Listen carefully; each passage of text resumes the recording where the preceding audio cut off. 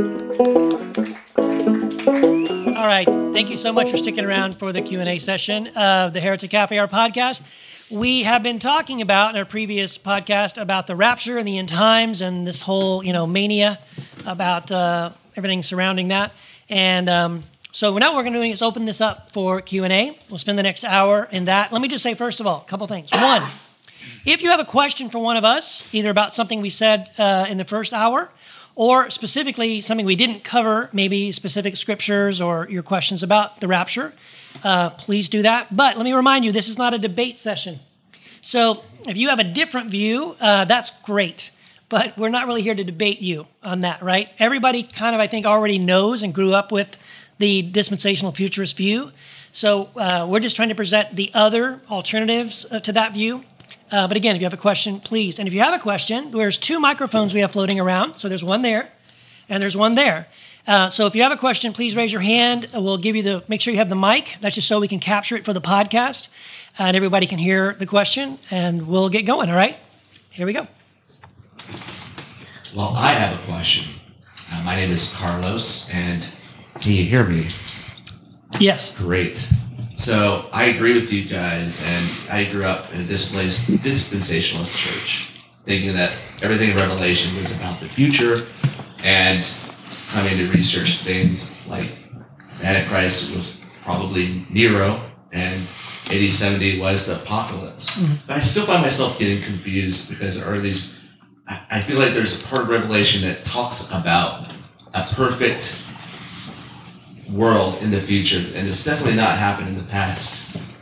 But should that be seen as something that's figurative, or is it like choose your own adventure? Where that is a possibility, but we all have to kind of be in agreement. I mean, what's your guys' take on those optimistic chapters? Specifically, like about the new heaven and the new earth and all that. Yeah. Well, I got an opinion. I can jump in, or you guys can I do have an opinion too. You want to start? No, I want you to start. You want me to start? So, yeah, I tend to view Revelation as first and foremost like an assessment of 2 ways that we can go. We can go the way of New Jerusalem, or we can go the way of Babylon. And so I see Revelation as a really harsh critique of empire. First and foremost, the Roman Empire. But I think it's more than that. So rather than a question of like either or, is preterism, meaning like everything's already come to pass, or is futurism, which means everything's sort of in the future, I just sort of say yes. And so Rome, I think the letter is really about Rome. But I also think human culture, human politics, sociological truths are such that empire is going to behave like empire. It doesn't matter if it's Rome. It doesn't matter if it's Babylon, Egypt before. It doesn't matter if it's Greece. It doesn't matter if it's the British Empire. And it doesn't matter if it's the American Empire. Heresy. There must be one Trump voter here.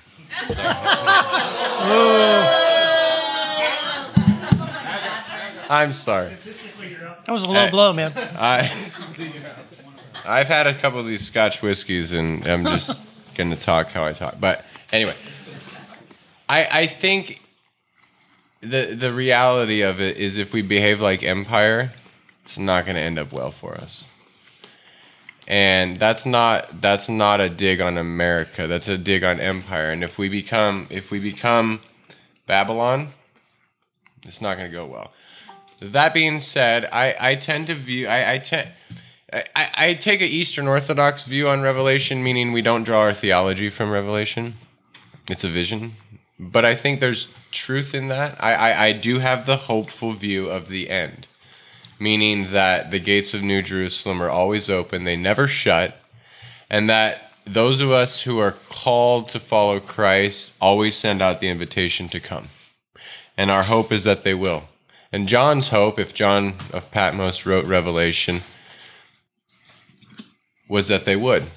So the kings and the kings of the nations, the bad guys of the story, are thrown in the lake of fire, and later they're seen walking in the New Jerusalem. This is not new to Revelation. This is Isaiah. This is even the Sodom and Gomorrah story, really. Sodom is laid to waste in Ezekiel 16:49. What happens? Sodom is restored. This is a prophetic vision of the end, in which the nation of Israel helps bring about this, this end, in which Jesus the Messiah is really the Messiah of not just who we think is in and out, but of everyone. And so Egypt too, right? I think there's all kinds of Old Testament prophecy that uses that same exact. I mentioned it earlier, that apocalyptic hyperbole. Okay, it's a poetic overstating of it's going to be so bad, it's going to be the worst thing that has ever happened in the history of the world. That'll never happen again. It's so horrible, and they use those same. And I can read these. I can read the passages where, it's the exact same language when God speaks of prophecy against Egypt. It's the sun will be dark, and the moon will not give its light, and the stars will fall from the sky, and there'll be fire that will not be quenched, and the worm will, all that stuff. So when Jesus uses that same language, that's what they heard. They understood. It's not literal. These are not literally going to happen. It's apocalyptic hyperbole. Now, there was going to be a literal destruction, and it's going to be absolute, but it's not the end. Here's the other thing that Jesus talks about is the end of the age. And we hear the end of the world. But it's the end of the age. It's the Jewish age, which ended in AD 70. It could not be more ended. It's ended right now. The Jewish people have no temple. They have no priesthood. They have no daily sacrifice. These are the core components for them to practice their religion according to their scriptures. That age ended in AD 70, and it still ended. And so that was an apocalyptic world-ending event. Yeah. The Jewish world ended in that sense. Yeah. So that's the end of the age that's being prophesied, not the end of the world. Yeah. And if you want the end of the world to come for yourself, personally, it's a good thing, actually. So... What? What the hell are you saying? Why? What are you talking about? Well... What are you talking about? For example, we understand that the new heaven and new earth begins when this age ends, when the end of time, so to speak. And that can happen. Well, what do you mean end of time? The end of the age. There's this idea that there has to be the end of one age for the next age to begin. So, I agree. Yeah, so the people are looking for a new. They're looking for a new. And so we understand, in the context that 70 AD is when the end of that age. That's true, but I also think there's another application for it. Your age can end too. Your world can end too, if you want it to. But when your sense of time ends, that's when this heavenly realm can exist for you. So when you stop living according to time, is that why you're late for everything? Well, time. What I mean by that is that time's an illusion. Right? The eternal life that Jesus talked about, heaven on earth that Jesus talked about, is profoundly present tense. I said that. This is eternal life. It's profoundly present tense. So it's now. It's now. So there's another application. Right, yes, 70 AD. Yeah, it's true, and that's historically and all that. But I'm talking about for you personally in your own life, in your own experience, that you can begin to experience what peace is and love is when you begin to get profoundly present. And then that's the end of time for you. And that's when you begin to experience the heavenly realm, the sense of eternal life, the sense of that's when it starts. You're so in our experience. I feel like where it becomes practical. This eschatology, your eschatology, you can end, the world can end for you. And it does. For a lot of folks, there's traumatic. That's why traumatic experiences, when you experience a lot of pain and hardship and loss in your life changes for you because it's an end of a time period that you've lived in, and you become. Suffering tends to bring you into the present in a very profound way, and that's when you begin to experience the riches of this new reality. But wouldn't you agree, if I'm tracking with you, that the emphasis, the dominant emphasis of what Jesus is about is not so much about the end, although that's necessary, right? Jesus says you have to take up your cross daily, die to yourself. I think that's what he's talking about. That dependence on your ego, yourself, being selfish in your thinking. It's all about me and what I want, right? My desire. That has to die. So, but the emphasis isn't on the dying as much as it's on the newness of life, right? Mm-hmm. That he want, and I think that's, to me, and I've only recently had that epiphany, I guess, for myself of like reading in 2 Peter chapter 3, verse 10, where he says, "But the day of the Lord will come like a thief, and the heavens will disappear with a roar, the elements will be destroyed by fire, and the earth and everything done in it will be laid bare." That's not a future event. The day of the Lord was AD 70, and that happened. And this idea of the old things being destroyed happened. And now there's a new heaven, there's a new earth, there's a new covenant, there's a new kingdom, there's a new way of being and living and relating to God and connecting with God that wasn't there before, that's now open and available to us, right? This idea of Jesus saying, if you love me, I will love you, and the Father and I will make our home in you. And if you abide in me, I'm going to abide in you. And it's this incredible connection that we have. And that's the focus. The focus is on the newness of that, right? So I believe that we're the New Jerusalem. That this New Jerusalem, and I think if you read the passage in Revelation, like it says, he says, Revelation 21, 1-3, he says, "I saw a new heaven and a new earth. For the first heaven and the first earth had passed away." And again, we think, oh, that's at the end of time when everything's destroyed and God's going to make some new thing. But I don't think that's what he's talking about. Again, I think this is apocalyptic imagery, poetic hyperbole. He says, I saw the holy city, the New Jerusalem, coming down out of heaven from God, prepared as a bride, beautifully dressed for her husband. And I heard a loud voice from the throne saying, "Look, God's dwelling place is now among the people. And he will dwell with them, and they will be his people, and God himself will be with them and will be their God." That's the new covenant. When Jesus in the upper room held up the cup and said, "This cup is the new covenant in my blood," read what the new covenant was. The new covenant was, I will be their God, and they will be my people, and I will make my home with them, and they will know me, every one of them. No one will inquire of the Lord, because they'll all know me intimately. That fulfillment happened. Every time we take communion, we're saying it happened, and it's happening now, right now. I'm experiencing that right now. It's not a future thing, right? Because these things have already happened. God's dwelling is among his people, and he does dwell among them. And we are his people, and he is our God, and that new covenant reality is happening now. It's not postponed or paused from some future event. That's what I think. Very good. Thank you. Anyone else? Questions? Questions, comments, Questions? suggestions? Accusations of heresy? Hi. Mark. How you doing? Enjoyed the presentation. It was great. You three really are heretics. Get out. Okay, my question is, it appears that you three take an awful lot of the New Testament figuratively. You're allowing yourselves the liberty to interpret it willy-nilly, however it suits you at the time. Your theology is subject to change without notice.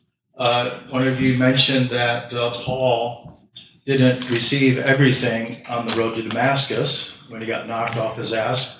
Yes. And literally. He evolved, and his theology evolved, maybe even first Thess to second Thess. There's an evolution in his theology. That's Matt said. Assuming that he wrote those books. Progressive. Yeah. I'll take this one. Yeah. Anyway, given all that,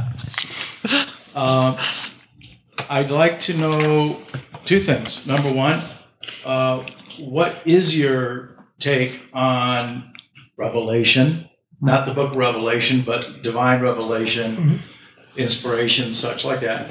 And secondly, the Christians that lived from 33 AD onward, did they take these second coming prophecies literally or figuratively?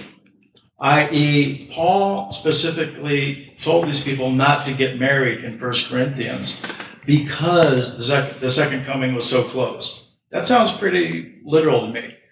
So it appears to me they took it literally. But what's your take on it? Did they take it literally? And what are your thoughts on inspiration? I think I'll go first because what I said was that Paul's theology shifted and changed. I didn't say that Paul's revelation changed. I think our encounter with God and then our way to interpret that encounter, that interpretation, theology, is not God. Our theology is never God. So Paul could have had a revelation and then not theologized it in the way he would later theologize it. And I think that's very natural. I think that's happened in my life. Like, I've had encounters that I can't explain rationally, deductively, with reason, all these things. And I could probably later theologize, like process that over time of what does that mean? What does that mean for any of the ologies, soteriology, eschatology, anything. So, and Second Thessalonians, I'm not sure Paul wrote it. A lot of scholars seem to think that he didn't. I don't really care one way or another. Yeah. Yeah. Authorship of New Testament books, I don't know how that's heresy, but I get your point. Like, for some people it is, yeah. Yeah, for some people, sure, it is. So, yeah, I would want to distinguish between our theology and our encounter with God. I think sometimes we encounter God and we can't put words to it. And I would be okay with Paul having an encounter with God and then wrestling with what that meant. To your first point that we're just willy-nilly interpreting the New Testament, like, that's not what I'm doing. So if you want to say that that's what I'm doing, I'm not sure I'm tracking with you on why you would say that. Augustine, when he talked about literalism, that's not how we talk about literalism. He's not meaning, like, Origen even understood, and Augustine, that, like, 6-day literal creation is not what we're talking about. We're talking about a literal truth behind the text. Mm-hmm. When we talk about literalism, we talk about it had to be 24-hour day periods. Mm-hmm. That's how creation had to happen. Like a documentary film. Somehow, before the sun is created, we have literal 24-hour periods. Well, how do we measure a 24-hour period without a sun? Mm-hmm. You know what I mean? If the sun's not on day 4, how do you measure a 24-hour period without a sun? So that's not what Augustine and Origen and early church fathers talked about, literal truths of the text when they approached it. There's this whole school of Alexandria that had an allegorical method of interpreting the scriptures. I wouldn't say the Alexandrian school of thought is willy-nilly interpreting the scriptures. Did some early Christians believe in a literal second coming? Yeah, I think they did. Mm-hmm. There were a couple. I think they did. Are all early Christians' theology correct? No, I don't think so. And that's okay. No. You have to choose. There's at some point you have to choose what you think you believe, and then you might change your mind later. It's possible to change your mind. I think I've had encounters with God and then later theologized it and probably changed my view, and I'm okay with that. I mean, how can we expect that everyone who encounters God in such a way is going to then immediately, I know the theological implications of all this, and I'm never going to change. I personally think Paul was wrapped up in a common second temple eschatology, wherein which the good guys are going to be blessed and God's going to smote the bad guys. Mm-hmm. And there's some of that in the Thessalonian correspondences. Yeah. This business of Paul talking about being shut out from the face of the Lord, and this business of eternal separation from God is where some people are going to go. None of that is present in Romans. Right. And even that interpretation of Thessalonians where he says there's going to, the wicked are going to suffer punishment from the face of God. We've changed the Greek text to say shut out from the presence of the Lord. None of that is there, but it's still this second temple eschatological view that maybe Paul had to work through until we get to like his later letter in Romans. I mean, why is that not okay? Yeah. I've experienced that, so I understand that. I've experienced God when I had bad theology. Did I instantly have good theology, or what I would think is good theology? No. Like, it takes me time. Why is that not okay if that happened to Paul? Yeah. And I think what you're pointing out is that there is a difference in what Paul seems to believe is happening when he talks in Romans. And 1 Thessalonians, the passage that I read and that we talked about, it's sort of this unique, weird, odd, it comes out of left field. It doesn't match any other New Testament writers, and it doesn't even match Paul. And so one or two things are happening. Either Paul had one idea and then later had another idea. By the way, one of the reasons why a lot of scholars tend to reject that Paul wrote that is because of that. I've even David Bentley Hart says one of the major reasons to think Paul didn't write it is because that passage on end times is such an out of the left field view. It's like Paul doesn't seem to say he believes this anywhere else. So either it's not Paul who said that, some other guy wrote it and attributed it to Paul, or if it really is Paul in both places, then it has to be that Paul's idea about what he thought was happening went through some kind of a shift or a change, right? Mm-hmm. So it's one or the other. It has to be one or the other.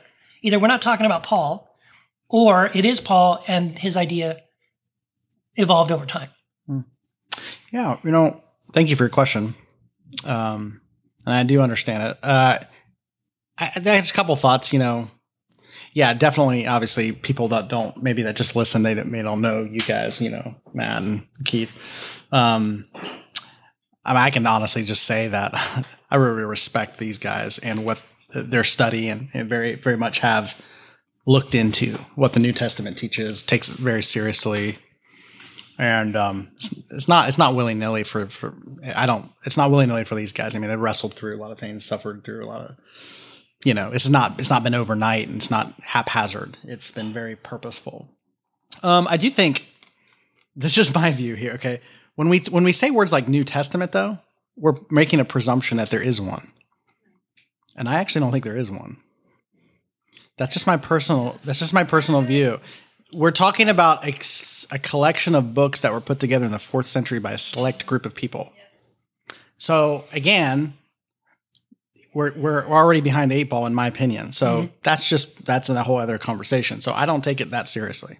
Secondly, when it comes to the early church, I'm profoundly uninterested with what the early church believed or thought. Only reason I care what they think is to refute people who claim to be biblical. Because people who claim to be biblical say, well, this is the way it is. And they have these doctrines that were invented in the 1800s. Right. And they say, this is the way it's always been. It's like, no, actually, it came out in the 1800s. It's like, this was not the way the early church believed. So I will use what the early church believes as a way to like show folks and say, actually, your ideas that you think are so biblical are not, they're actually pretty new. They're not historic. But I don't hold up the early church as the standard because it doesn't matter to me what they believed, just to be completely honest. I mean, it's interesting. I like history. I'm a student of history. It's interesting to me, and I can learn from them. But it's not the gold. It's not like I'm measuring everything with them, because I think that we actually evolve and move on, and move beyond that. Some of those ideas that the early church believed. So, for me personally, I mean, I think you could use the claim that it's willy-nilly because I just really don't care.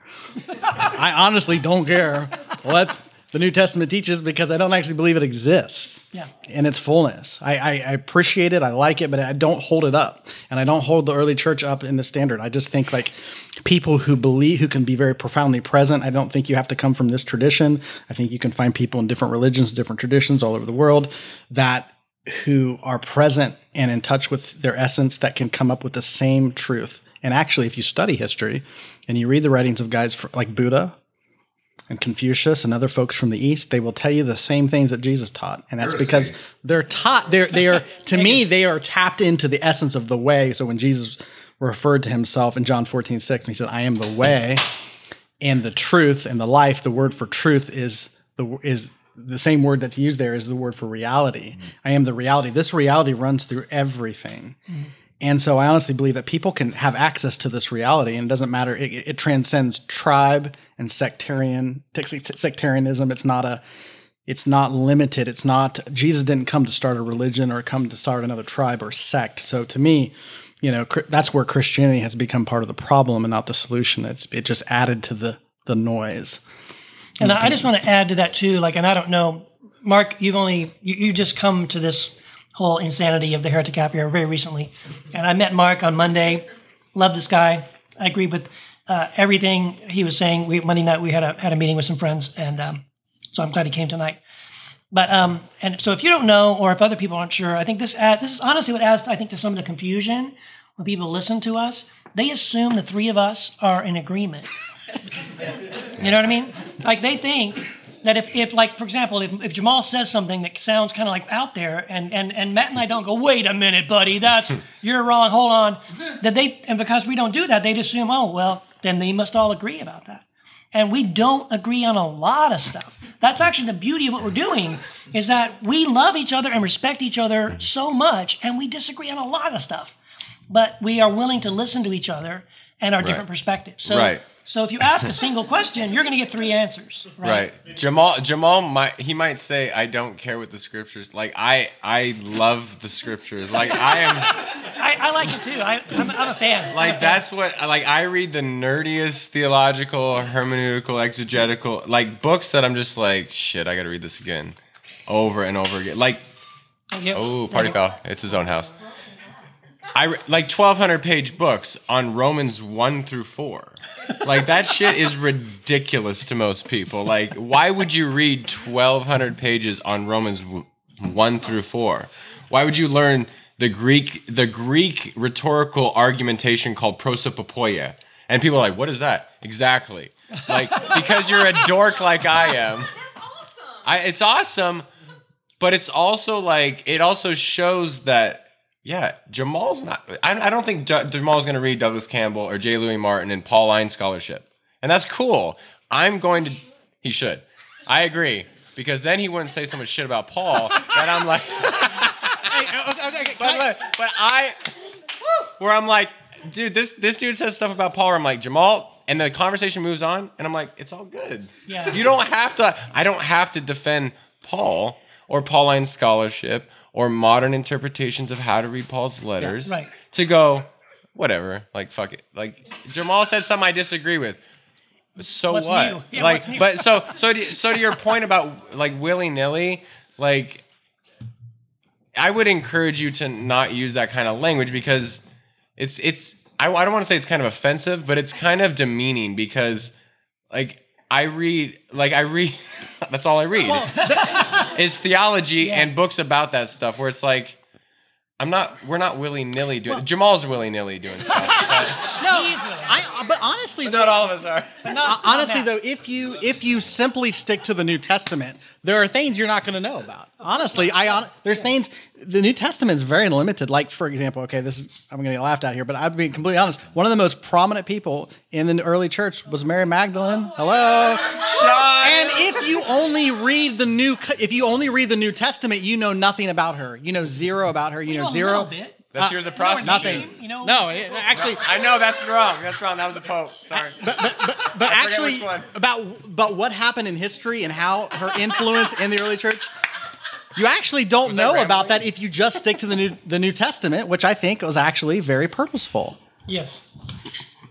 And we talked about that before. That there was a concerted effort. We already talked about this, right? We talked about the scripture. I can't remember. We did one about the Bible and all this, who wrote what and all that. But yeah, there was. Okay.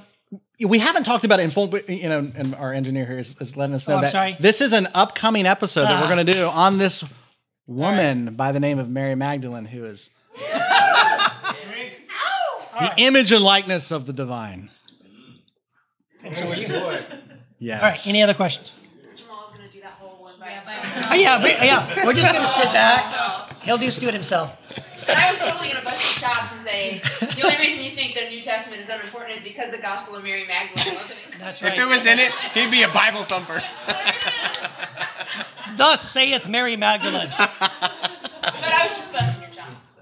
And then you did it to yourself. So whatever. That's right. Well, there you go. Yeah. Anybody else have a question? Where's the microphone? We have two microphones. Where are they? Seth has one. All right. Anybody else? Come on, we got 30 more minutes, guys.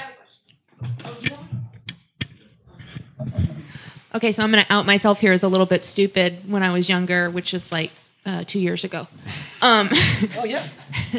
So I grew up with this whole dispensational idea of revelation and all of that. And I was actually quite obsessed with it when I was younger. Like you guys mentioned earlier, like, you know, looking at world leaders and stuff. That was me. Like every time we had a new president, I was checking his birthday because I figured it had to have something to do with June 6th or something. You know, it had to have something.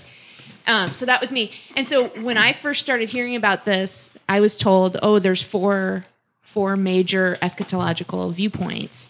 And so I went, oh, pre, mid, post, what's the fourth? Right. Not knowing that all of those fit into the futuristic That's right. Idea of eschatology. I know the background. You guys have talked before about your backgrounds, where you came into Christianity and your educational background into Christianity.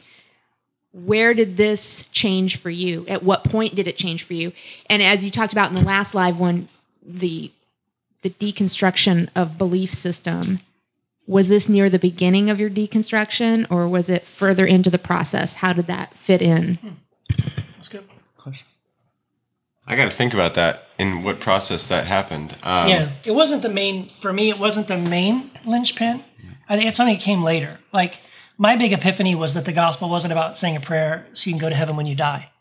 And when that bomb hit in my brain, like then a whole bunch of other dominoes started falling. So like, well, then I had to start rethinking everything from that point forward. And so I think the end times thing for me probably broke, I don't know. I think I did reach a point where I just, like, I showed you guys the 88 reasons why the rapture will be in 88. So in 1988, I was in a Bible study. That's where I got that book. And a friend of mine's brother was doing this Bible study, and everybody had a copy of the book. And the guy starts going, he is so passionate, you know, he's just like, it's going to happen. And he's going down. And at first I was really buying into it. And then probably about the 10th or 11th, you know, reason, I started going, these reasons are kind of lame. Like, I don't think these are real reasons. You know what I mean? Like, how many more of these we got, you know? So I was starting to get 70. A little skeptical, but I didn't know what else to believe because the Bible says it, and everyone I know is telling me that's what that means. So I guess, but it just seemed really bizarre. I think for me, what finally helped me turn the corner, there's a guy, I really love him, respect him. His name is Steve Gregg. He has a radio program called The Narrow Path. He thinks I'm a heretic, but I still love him. And he has 2 books, okay? And I really recommend him. On Revelation, I brought it. He has a book called Revelation 4 Views. And it's literally the book of Revelation. And so, like, this is the 5th trumpet. And it's like, here's the historicist view of how to understand that chapter.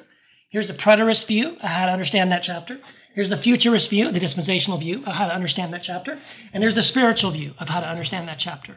He doesn't take a position himself personally. He doesn't say, this is right and the others are wrong. He just says, I'm going to pretend I'm a historicist. And this is, if I was a historicist, this is how I'd understand this. And if I was a preterist, here's how I'd understand it. He does the entire book of Revelation with 4 complete views. And this was huge for me. And this is really only about 5 or 6 years ago. That it was like, oh my gosh, there's other ways to think of this. And here's why I recommend this book. If you will actually do that, you start reading Revelation when you get into some of the crazy weird, what the heck are these talking frogs and 6-headed dragons? And when you get to those really difficult passages, you know, you read the historicist view, okay. You read the preterist view, huh. You read the futurist view, yeah, I know what that is. Spiritual view, huh. The more you keep going, eventually you're mentally going to go, this one out of the 4, this one just seems to track a little better for me. And that's kind of what happened for me. I just sort of started saying, this one makes more sense to me. For me, you know, my view as far as the end times go, Revelation, prophecy, all that started to change when I started to understand the nature of money. So, for example,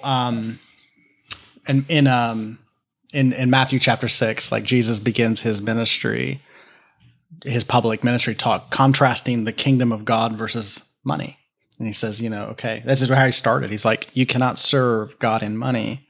It's just like, really, how do people serve money? And I was like, well, no one overtly says, I want to serve money with my life. It's not like that. Yeah. But it's like, why do you do what you do? What's your purpose of your life? Are you here to make money to survive? What's the nature of your work? So then Jesus in Matthew 6 starts talking about don't worry. Like that's what the world worries about, like what you're going to eat, what you're going to wear, how you're going to live. That's what the mental focus, the energy that takes to devote to survival and just finding what your life's going to be about is all about survival. And Jesus said, that's not the kingdom. The kingdom is something other. Like you don't need to worry about that because you seek first the kingdom. It's Matthew 6:33, and everything you need will be provided. So where is the kingdom? Jesus said, the kingdom of heaven is in your midst. It's within you. So I started to see that and go, whoa, we're talking about a whole different economy. Then you read in Revelation, it talks about the mark of the beast. You know, you can't buy and sell. People who take this mark can't enter in. You know, all that fear stuff. I was like, whoa, this sounds like present day stuff. Like, oh my gosh, you know what the biggest distraction for me in my life and my like interaction with knowing who God is and knowing what love's all about and how to like serve, my biggest distraction in life is how am I going to make money? How am I going to live? That's been my number one distraction from the kingdom. And it seems like it's a parallel commentary in Matthew 6, or in Matthew 6, but also in Revelation. Talks about, it's like, could this just be like an allegory of the two kingdoms?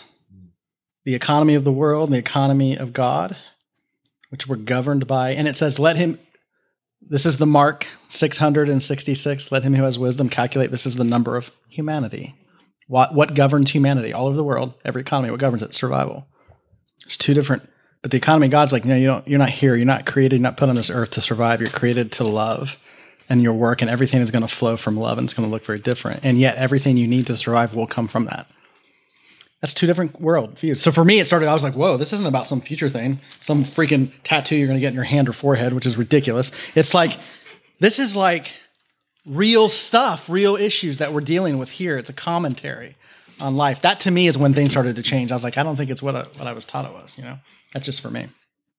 For me, I deconstruct. I had a big problem with hell, as most of us do. I also had a big problem with the depiction of a violent God, because I looked at humanity, I looked at myself, I looked at the world and the history, and I said, we don't need a violent God. We're capable ourselves. And then I said, if God is like that, I don't think there's a God. And I became an atheist, and I was like Dawkins and Hitchens, and then I read Girard, and I said, oh, we're projecting this shit onto God. That's how we tell our mythologies. And then I started studying the history. I'm not a historian, but I like history. I like to study the development of thought. And I looked at this history and I was just like, this isn't about blasting off in the sky to be caught up in the clouds with Jesus. This is about now. That's it's not so much about where we go when we die, although thinking about death is important. It's about how do we live now? How do we live in the present moment? How do we love our neighbor as ourselves? How does thy kingdom come on earth as it is in heaven? You know, how do we live peaceful? Like if for me it was like, if God is nonviolent, how do I live my life now? Because I'm not that concerned like it just was like, God, this is all just fear-based. I was so afraid about the rapture and all this stuff, and it was like, at some point, if God is love and my theology has fear, then I need to get rid of my theology. And for a time I wanted to get rid of God, and that's the natural propensity. As Brad Jersak points out in I think it's A More Christ-Like God, there's no better atheist creator than penal substitution atonement theory. Mm-hmm. I would add rapture to that too. Mm-hmm. And that was my experience. But if there is a God, then God can't be full of fear and wrath in the gross anthropomorphism that we talk about when we talk about the wrath of God. And if I'm going to get rid of anything, I'm going to get rid of my theology. I'm not going to get rid of God. Maybe my theology was kind of messed up. Maybe it was about escaping this present world and not making it. Well, I wish I would understand the difference between my theology and God, because I grew up thinking my theology is God. This is who God is. Well, no, that's my theology about God. I wish I understood the difference between the two. Sorry, I'm rambling. I think I let. Yeah, it didn't start with the rapture. For me, the rapture was kind of attached to hell. If you didn't make the cut, you're not gonna only be not raptured, but you're also gonna end up in hell. I mean, maybe you'll have that conversion experience, right, where everything's gone to hell in a handbasket, and then you convert afterwards. I held out hope for that. In case my parents blasted off and I was left, I could convert then in that tribulation period, unless I died before I did. But you still have to go through all the shit. So. Right, but so for me, it came like backwards. Like it came with the theodicy, the problem of evil, helped deconstruct that idea of God, but also the problem of hell, also, and then that led to. Rapture? Yeah, I can get rid of that. Can I say this about dispensationalism or rapture theology? It's such an American thing. If you live in Syria today, They're living it. the world is freaking ending. Yes, it is. You Their know, world is ending. If you're Jewish in 1938 in Germany or in in Europe, whatever, for you, that's the apocalypse, and many people thought that. That's So- what I point out as Gehenna. Holocaust is Gehenna. Yes, it is. Yeah, totally. Yeah. And those things are very related. See, I think that's the other thing too, is like my views of hell and my views of the end times. What I started realizing was all these verses where Jesus is supposedly talking about hell, right? Gehenna and this destruction, and again, what did I say? The fire doesn't die and the worm isn't quenched and all this kind of stuff. Again, we take that language, some of that language, and we say, oh, that's about what happens to us after we die. But it's not at all what Jesus is talking about. It's apocalyptic language. It's about a coming actual destruction of Jerusalem that's coming, right? Which was fulfilled in AD 70. But that hell verse isn't a hell verse at all, right? And so I think that was probably what helped to pull the thread. It was like, oh, if that's not actually even about the end times or even about hell, it's about some other thing that's going to happen in the near future.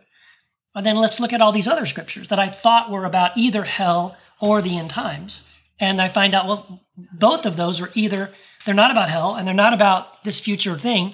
They're both fulfilled in AD 70. Yeah. Well, and the idea of the rapture is manipulative to a Western audience because we have peace right now. We're going, do you want to be alive when there's all hell breaking loose?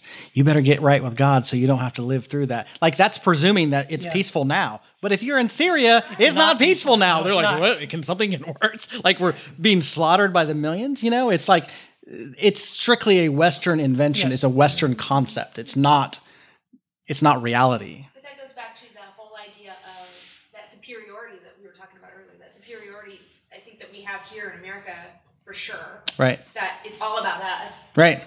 And so we're friends with this country because it benefits us in the end. Not that we really care about them. So you're right. I think that's a brilliant point that all around the world right now, it is literally hell. It is literally the end times for them. Yes. It doesn't get worse in some places. Like, I don't want to sound crass and offensive. Come on.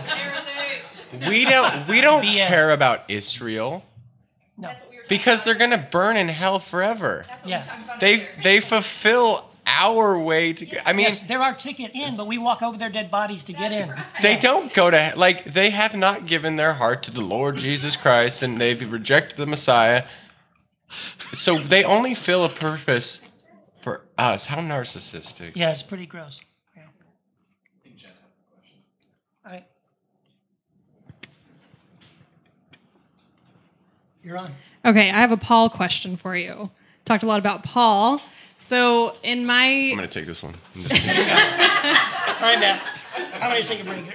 So, kind of what you guys touched on is, whether or not Paul was meaning what we think he was meaning, right? So he's writing the scripture, and and we're interpreting it one way because we understand only our own cultural context, for example.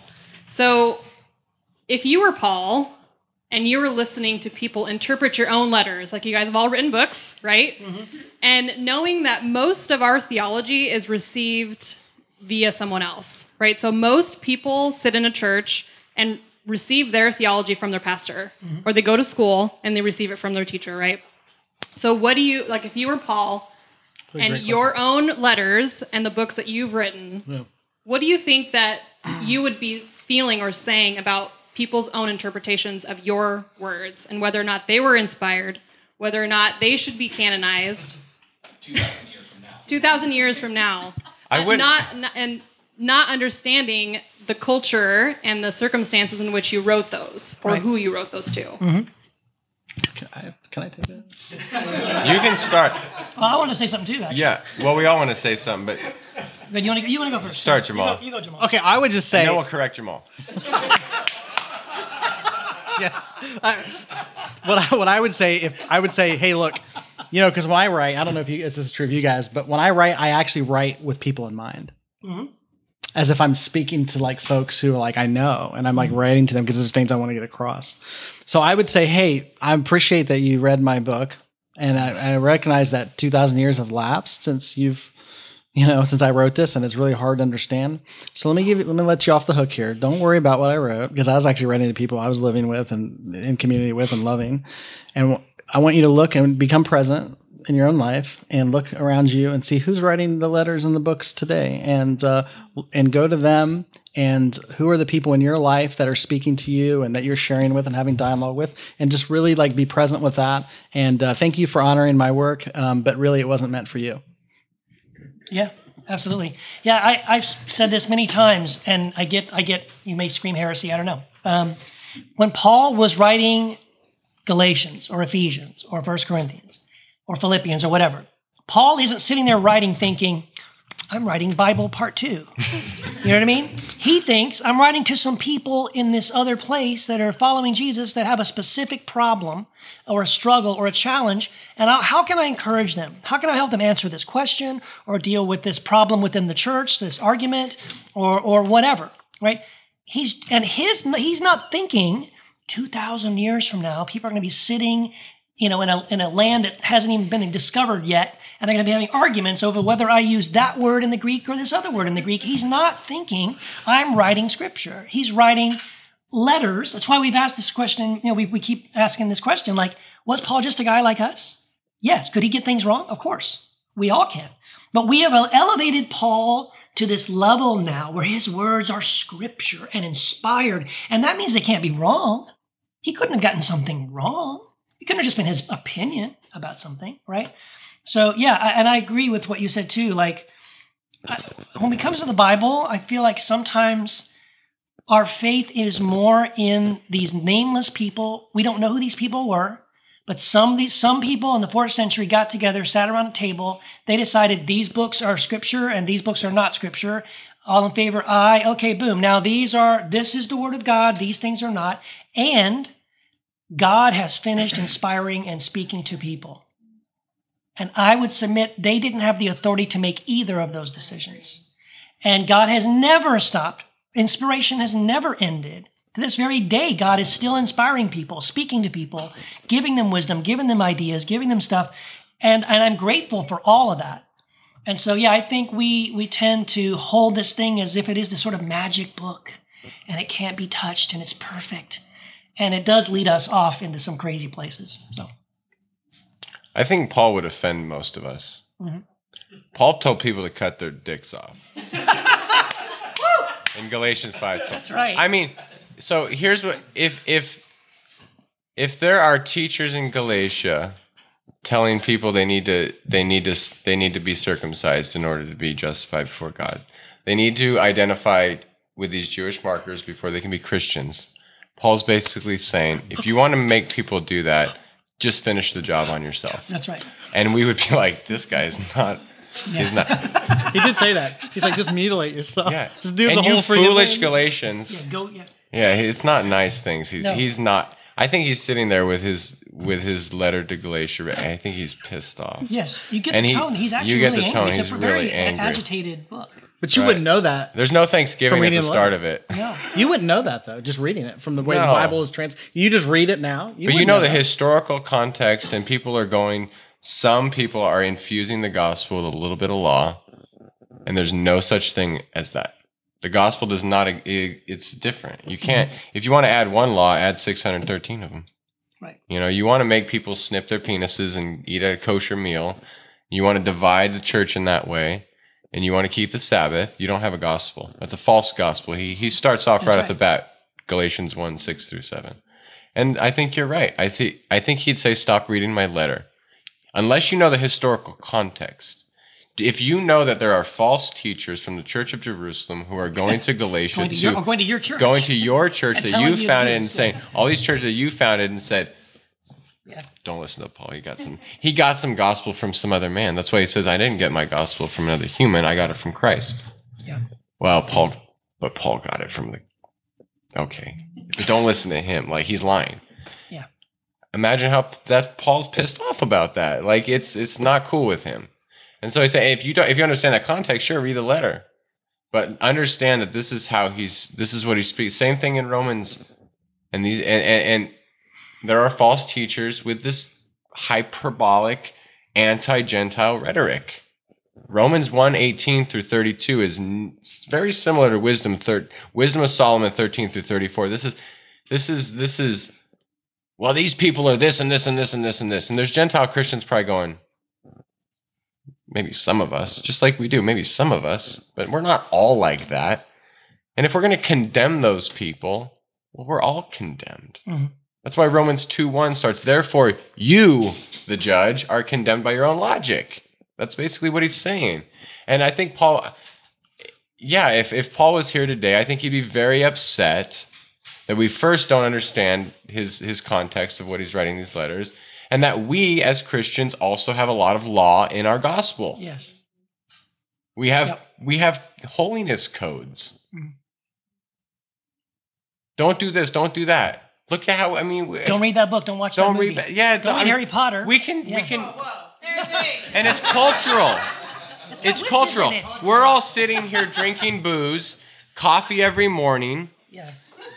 But some people will look at me. I smoke pot every day because I have a disease.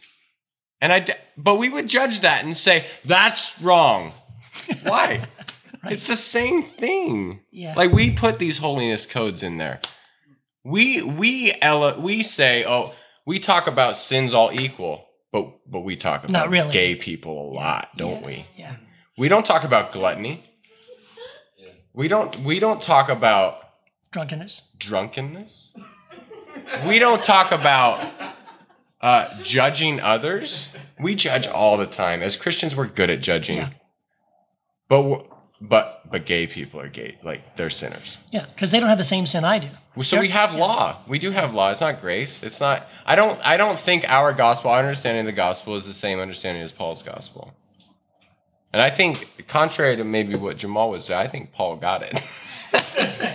I really do. I really do. All right, Barrett has a question. So quickly, with you saying that, I think I know what Jamal and Keith are going to say, but Matt, it's for all three of you. If you've had personal experiences of God, you've had personal revelation from God, do you give Paul more weight with his revelation of God than your own? No. Why would I? Why would I do that? I like Paul. I think don't Paul's either. cool. I don't either. So if something that you felt like God showed you directly contradicted something Paul wrote in a letter, you'd be okay with it? Yes, if it turned out that Paul was anti-woman, I would say Paul was wrong. Yeah. Yeah, I think Paul's awesome. I think he's just like us. You know, he's working out. I believe in his revelation. It rings true in my heart. You know, the revelation he had. I love it. But I don't think he had it all figured out. I certainly don't. I actually, but again, I don't know that. Look, if I wrote a book and some people read it, if it's helpful, I'd say, yeah, great. If it's helpful for you and you know it's helpful, take it, run with it, use it. It's great. Some things Paul wrote is helpful. Some things Paul wrote, I don't think are actually helpful. So it's like, yeah, that's not helpful. I don't really like that. It doesn't ring true to me. It actually creates a lot of problems. I've seen it carried out. It doesn't work. So my thing is like, yeah, you know, I would always go with, I honestly believe how do you know what's true? This is the question you're asking. How do you know what is actually true? And I think I really like what Jesus said. So when he said, you want a good tree bears good fruit. A bad tree bears bad fruit. And then there's like, well, what's the fruit? You know, did you do the blah, blah? No, here's the fruit, you know, and I tend to agree with Paul when he says the fruit of the Spirit is love and joy and peace and patience and kindness and gentleness and self-control. All these things. These are internal qualities. By the way, no one can tell you externally if you're experiencing joy or peace. They may judge that. Only you know in your core of your being if you feel joyful, if you feel loving, if you feel peace. These are internal qualities. So I would say, Jesus said, this is how you're going to know true from false. True teachers, false teachers. How does the teaching, I always say, look, don't listen to me personally just because who I am or anybody saying it. What does it do in you when you listen to a teaching? What is the effect on you? Does it make you anxious? Makes you fearful? Does it make you afraid? Does it make you less loving? Does it make you more sectarian? Does it make you want to distance yourself from people? Does it make you want to cut off relationships and not love people? That is the evidence of false teaching, in my opinion. That's what false teaching does. That is what Christianity does. Most of Christianity, what we call Christianity today, is false because it promotes sectarianism. It promotes tribalism. It causes people to distance themselves from one another. It causes people to see people as in and out, lost and saved. All these things, to me, is the opposite of Jesus and his life and what he demonstrated. So to me, that is the evidence of how you know what's true. If it makes you more loving, inclusive, God with us, the essence of Emmanuel, God with us, doesn't mean you agree with what everything. It doesn't mean you agree with everybody or everything, but does it make you more loving and accepting of their essence of people? Then that's how you know what's true. I have never read where Jesus said, here's how you know what's true. Doesn't line up with the Bible that was created in the 4th century.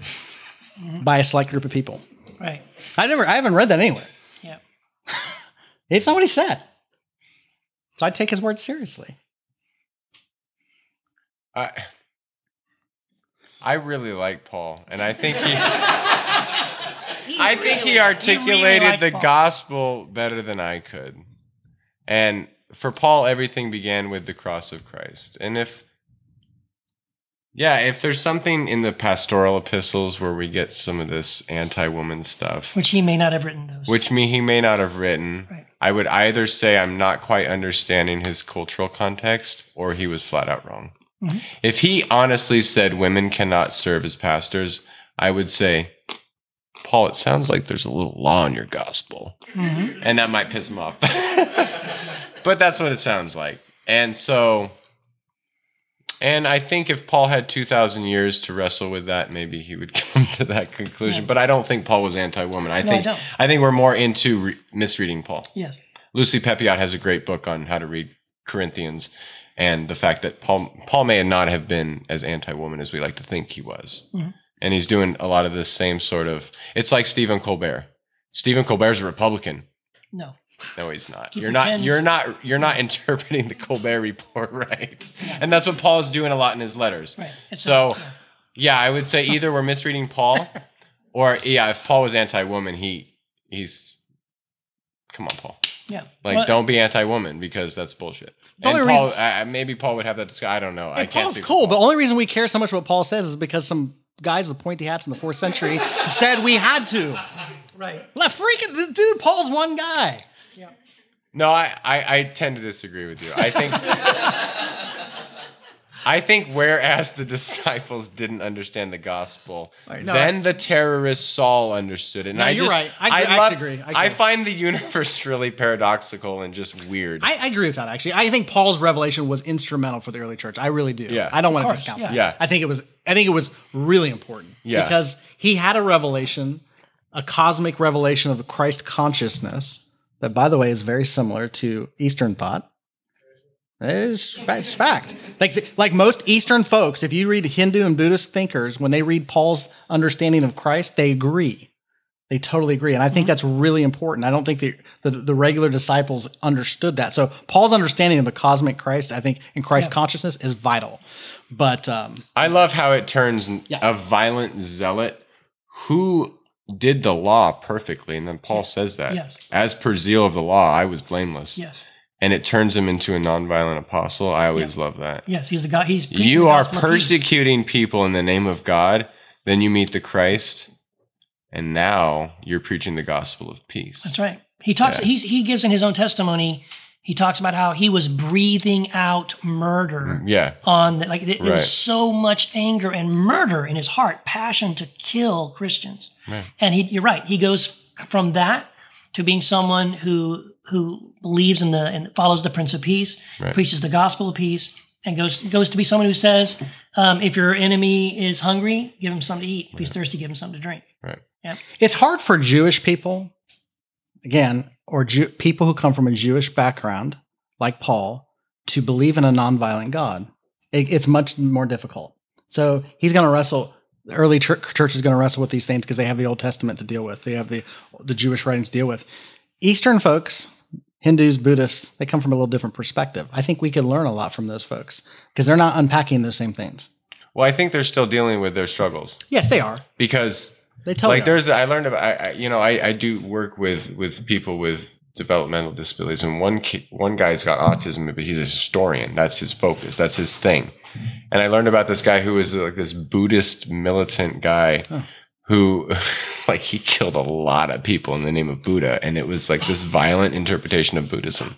Which is funny, almost. Which is, I mean, it's comical. I mean, it's Can you imagine if hilariously Christians ironic. ever did that? That would be weird, Right. huh? If Christians ever did something like that? And as I point out in my book, From the So Blood of glad we don't Abel, do that. which you can buy here on Choir Publishing. Look at that. I'm a terrible marketer. Gandhi was killed by a Hindu. So in all these faith traditions, even in the East, you have some very starkly different interpretations of what we're supposed to be doing. Yes. Yeah, that's true. Yeah. Yep. Did that answer your question? Yeah. All right. So we're over an hour, so I guess we've come to the end of another podcast, live podcast. I wish we could do it again tomorrow. I love doing these. I wish we guys lived closer. We could do this more often. I'm sorry. But thank you guys for being I'm not here. moving. Sorry. Part of this historic, epic, monumental event. We've never had our second nice. live podcast. This is the first time we've ever had our second live podcast. That's right. So thank you all Historic guys for being a monumental. part of it. Yeah. We appreciate it, and let's do it again sometime. Yeah, thanks. All right.